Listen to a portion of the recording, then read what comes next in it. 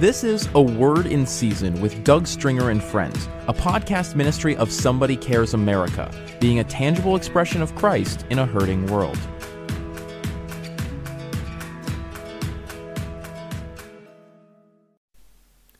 On today's podcast, I'm going to share with you a live message that I shared this past February 2nd in Houston, Texas. It was during a citywide communion gathering. Pastors Donnell and Stephanie Vigors, pastors in the Houston area, felt the urgency of gathering prayer leaders, pastors, and ministry leaders together on a Saturday morning this past February 2nd. I was honored to be the one that they had requested would share the message and to facilitate the communion. Although you'll hear in this message me referencing Houston, please know that this message transcends a moment and a city. It would be your city, your town, your nation, because I really believe we're in a critical place right now. In this message, you'll find some moments that was just very raw and real, and I pray it would resonate with you as well.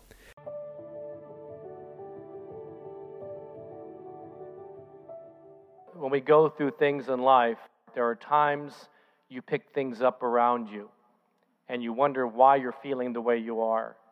And we pick up even the corporate context of the spiritual dynamic of a city, or a nation, or in our generation. And I know for me in the last couple of weeks especially, there's been this kind of heaviness, but I know that the only way to get through those times is staying in the presence of God. In that heaviness, of course, we would all look at just where we've come to, how have we become the nation we've become, and on our watch, so to speak, and allowing the atrocities that we've seen. And so for me, it's been even challenging for my own family because I get into this zone where all I can do is pick things up in the Spirit, and I'm really struggling with God and saying, God, where do we go from here? What do we do to redeem the hour and the time in which we live? And I'm having to remind myself, if I never forget that moment, that no matter what we go through, just like King David said in Psalm 51, thank you for the joy of your salvation. And even communion is about remembering that moment, isn't it? And all that comes with it, not just our salvation, but a healing and freedom and deliverance and liberation. All the prayers and the promises are in that moment. And so when David says, thank you for the joy of your salvation to the Father, and at the same time, that's what we need to be doing even in communion, is to remember that moment. So in all the individual challenges and the corporate challenges and the things that we see happening around us, that we can get a perspective through God's presence if we don't forget that moment. When I keep pointing, I mean that moment of the work of the cross and the power of the resurrection, the joy of your salvation, and all the promises along the way. And along the way, we go through these sometimes unexpected detours, and we go through challenges, and we go through having the wind knocked out of us. We go through, God, where are you in the midst of all this? And when we look at where our nation is, and how can it be that in some of our states that they would even allow the shedding of innocent blood? And you know, it's very simple as Christians, because in 1 Corinthians chapter 10, it says you cannot partake, and speaking to the church, you cannot partake of the table of demons or sacrifice at the table of demons and at the table of the Lord. We are in a moment where there's no more gray area, that we are either for the Lord or we're not. This is a significant time and moment, because I do believe and have said for many decades, Lord, give us Houston, give us the nations from Houston, Texas to the four corners of the world. I believe if God does something here, not just because we live here, but I believe that because of the strategic place that God has put the church in Houston, Houston now being the largest, most diverse city in America, in the sense it's fourth largest in population, but it's the most diverse city in America. More languages are spoken here than New York City or LA or anywhere else. And we are the energy capital of North America. We have 2 major international airports. We have all these things, the ship channel, the gateway to the world is what it's called because of all the shipping that goes on here. Literally, if God does something in us, it will change a nation and touch nations. It's a critical now moment, because I believe again and again it is time. This is the moment for the awakened church, for revival in the land. In the midst of that, we're cognizant, we're not ignorant of what goes on around us, and we see that if we can sacrifice our children on the altar of convenience, even to the point of birth, and as one governor had a Freudian slip, even said that even after birth, making the decision between the parents and so it's not a choice at that moment for that child. This is a child that's born that can be sacrificed on the table of demons before Moloch. So those things grieve me, yes. And I feel that heaviness, and the fact that just in the last few months, 20-something pastors that we know of in our country alone committing suicide. No minister, no pastor, no Christian intends to fail or come to the point of either through failure, through moral failure, or through improprieties. No one sets out to do that, and no one obviously sets out to say, let's get in the ministry so I can commit suicide. Maybe it's because in the church that used to believe that God was the preeminent one, Jesus, over all seen and unseen things, and his desire is to give his manifest presence and power to and through the church, that somehow we've forgotten that there really is a spiritual battle going on. And so as we sense these things, don't take it personal. Realize you're picking something up. And that's why we need his presence that much more. I was thinking about the Last Supper, and they didn't have a full revelation, though he was trying to present to them. In the midst of that, they were having communion together, breaking bread together, and they still didn't get the full revelation. Even after the resurrection and on the road to Emmaus, some of the disciples are walking, hearing stories of some of the notable women of their party that said that he's not there, he's not in the grave, and an angel appeared. And I can imagine some of the disciples going, could that be? Questioning. And here are the ones that spent so much time with the Lord and still didn't have an understanding or revelation of the moment. That first communion together that night before that we call the Last Supper, and then in Luke 24 where they're walking and Jesus appears and they still did not recognize him. I'm speaking to the choir, we recognize that more than ever we need to know when the presence of God is in our midst. And it's not letting the news and everything else and all the negative things, those are realities. But we know that there's a greater reality than what's happening in the world. There is a spiritual battle for the soul of a generation. There is a spiritual attack to divide and conquer the church. There's a spiritual attack to try to create more racism and more division and more polarization. And it's trying everything in every angle to divide the family. But Paul says in 1 Corinthians 11, in preparation for the taking of communion, he says we need to discern the body. So in that second one I'm thinking about is when they're walking and they don't even recognize him in the midst, but they're talking about Jesus, but they don't recognize him. And so when he seemed like he was going to go no further with them, in verse 29 of Luke 24, he says, but they constrained him, saying, abide with us. And that's that invitation. There was something in their spirit picking up that this is so real. There's something about this person, but they did not even recognize him. But they did do the right thing, and they said, stay with us, abide with us. That's an invitation for his presence.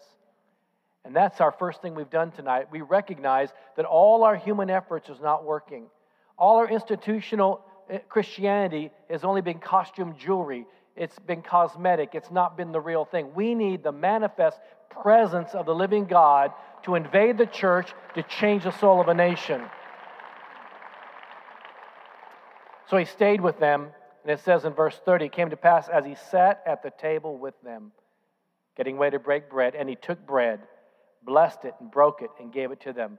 That other communion, the Last Supper, they didn't have a full revelation. The crucifixion and resurrection, they still are having doubts. What really happened these last few years? All we had been hoping for seemed to have not happened. Yet they're still longing in their hearts, and he has communion with them after they said, would you abide with us? And they take communion with him. And it says he took the bread, blessed it, and broke it, and gave it to them. And then verse 31 says, then their eyes were opened. Now they had a fuller revelation of who he really was. And they knew him, and he vanished from their sight. And they said one another, did not our hearts burn within us while he talked with us on the road and he opened the scriptures to us? From that moment where they were sad walking on the road, something changed. That second communion changed. Because now they had a revelation that they did not understand before, that the only hope in the circumstance of the day was the manifest presence of God himself, and that he was the fullness of the Godhead. He is the fullness of the Godhead, and he wants us to be the fullness of the Godhead bodily. That sadness turned into the sense of expectation.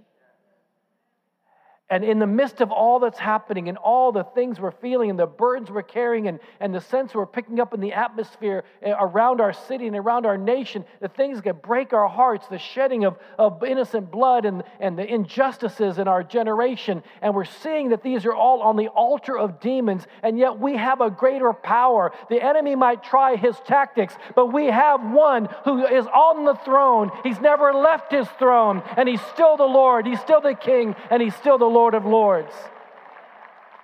But we can't forget the moment. As each time we take communion, it's to say, let us remember the moment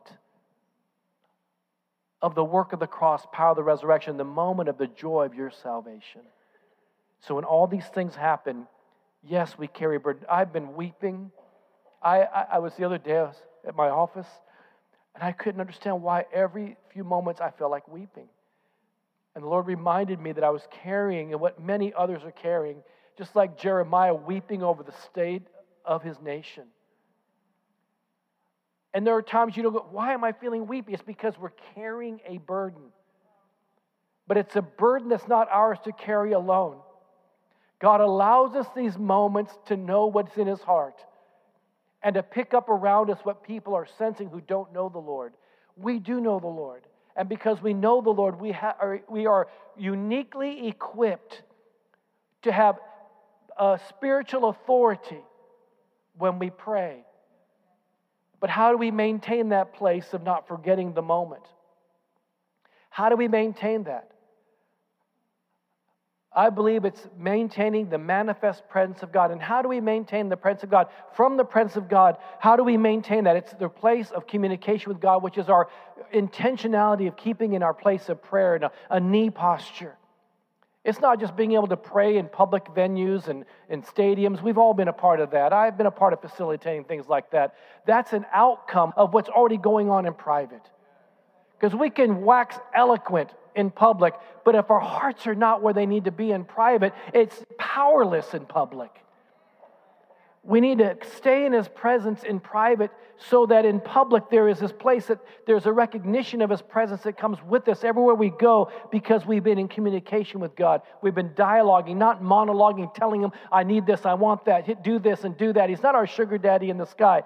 We need to have that place of intimate communication and power through prayer and communication and interaction with him, that dialogue. And in that place, when we have this new sense of a purpose, of expectation, God gives us his renewed passion. And sometimes we forget, we lose our edge, we lose our passion. We really need our passion back. I guess I've been saying it for a couple of years, God, I just want my youthfulness back. But what I'm really saying is, God, I want my edge back. I want the passion for you that is greater than anything else. A passion for God and a love for people that is greater than anything else. And in that place, when we have this passion for God and a broken heart of compassion for people, he gives us a purpose beyond ourselves. And that purpose helps us to press into the presence of God, stay in communication with God in prayer, so that we can keep that passion he wants in us because we have a purpose beyond ourselves. It's not about us, is it? It's easy for the flesh to resist. And we need to keep a right posture, a knee posture in humility and the fear of the Lord. I'm not talking about I'm afraid of God beating me up. I know I'm saved by grace. But I sense we've lost this reverential fear of God in this generation. We come before the Lord haphazardly. We can say in generalities, let's pray for them. And even our politicians say, they need your prayers. Do they understand what that means? prayers thrown out that are amiss without a place of relationship. We have to get back to that place of yada with God, the Y-A-D-A of God. And to those who know their God shall do great exploits. To yada, to really know Him. Not to know about Him, but to know Him. And to know His presence. That word is yada in the New Testament would be in Ephesians, where Paul says that I may know Him and the power of His resurrection and the fellowship of His passions. We call it sufferings in the English, but it's to know the passion of the Christ, that we may know Him, to kenosko Him, to yada in the Hebrew, to kenosko in the Greek, to know Him and the power. How can you have power and a power that breaks through without knowing Him? Our own intellect, our own abilities, our own giftedness is not going to change the circumstances around us, but the power of the resurrection in us, the hope of glory Christ in us can. Posture and humility in the fear of the Lord, that place of getting back to understanding He's not just some sort of sugar daddy. He really is God who loved us so much He chose us. And we have the privilege of His calling. It's not a sacrifice, it's a privilege. And to keep that posture and humility and stay in our need time is also to have a right perspective. In other words, keeping a right attitude. So that then we can remember the moments that God is the moment, and then all the moments along the way where God has been faithful, so that whatever we hear and all the voices and all the swirl and all the feelings we're having, we wonder if it's us, and if we've been with the presence of God, it can't be us. We're just picking up in the Spirit, and we have an authority to step into a place of that authority in the seen and unseen realms, because the kingdom of God that dwells in you now has an authority to speak the word over every circumstance, over your family, over your city, over our nation, over a generation. This is our moment. This is our yada and kenosko moment.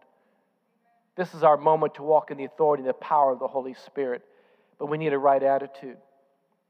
And to persevere in our leadership. Perseverance is the ability to be steadfast and persistent where there has been challenges or delay along the way. How many ever felt like there's been delays along the way? How many know that God hasn't forgotten His promises to us?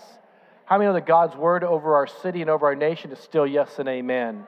How many know that God's desire that we would continue to cross our racial, denominational, generational lines to meet at the cross of Christ? How many know that that moment changed everything? So no matter what people try to put on us, I'm not going to listen to what the pundits say. I'm not going to listen to those who are trying to divide us. I'm not going to, look, I may vote differently than you, and you may vote differently than me. We may not wear the same cologne. You may brush your teeth once a week. I may brush it once a month. That's not what's important. What's important is that we have come to the cross. And at the cross, we are one race. At the cross, we are one people, obtaining together. You know, I have a sense that we get this revelation again. Carry the burden. Yes, our hearts are broken, but we give it back to the Lord whose yoke is easy and burden is light. And we give it back to Him and say, God, now we give it to you, but we ask for your wisdom and strategy and anointing and commissioning, because we know that those you commission, you anoint to break the yokes of bondage. So Lord, help us to hear your heart and mind and to speak your heart and mind. And where we have gotten away from loving the truth, we know that if we don't have the love of truth, we're given over to deception and delusion. God, we have a generation that's in delusion. We need the truth to penetrate us so that we can love your people and they can come to their place of freedom in the truth. Because whom the Lord sets free is free indeed. That expectation, though, in Luke 24 is where they now no longer sad. They had this new sense of revelation, expectation that in the midst of the world that was a mess, they knew something was up. Do you sense something is up, Houston? This is a moment. This is that yada kenosko moment to get back to our first love, to remember the promises, and to walk in the anointing and power that God has granted us. Why we're in Houston is for a reason. And why we're a part of what's happening across this nation is for a reason. And why God is calling us to this moment is because He is not moved by all the atrocities and the sacrifice at the table of demons. He is looking for people who will come to the altar and to the sacrifice of the Lord and the table of the Lord together, putting aside their differences, to come together at the work of the cross for the power of the resurrection, to speak His authority, to walk in His authority, and to be His authority in all the seen and unseen realm. That expectation called them to go. Then he manifested again before he was taken up, ascended. And he says, now go tarry. There's a season of tarrying. We got to put out the outside noise. And together, put aside our differences for a moment in time where we have the manifest presence of God through common adoration like we did today, that common place of worship like we did today. In fact, I sense we're going to see something like this in a larger scale in Houston, where there's no agendas of men, but the agenda of the Lord. And then they went and tarried, and in that place of tarrying, not even knowing what exactly was going to happen, they had an expectation, they were tarrying, and something happened, that rushing mighty wind, that locomotive that came in tongues of fire, came into that upper room with 120 people. And it was beyond them. It was like, whoa. Have you ever been wowed by God? Wowed by God? And it's in that place God does something and you go, man, I feel like I have a fresh, renewed hunger for God's presence and His Word. And what just happened? It's those moments we need like never before. But look what happened. They turned the world upside down. They went from not having full revelation in the Last Supper to being confused on the road to Emmaus, and Jesus appears, and they invited him, had communion with them, and their eyes were open. Now they had a new expectation. They tarried, and God showed up.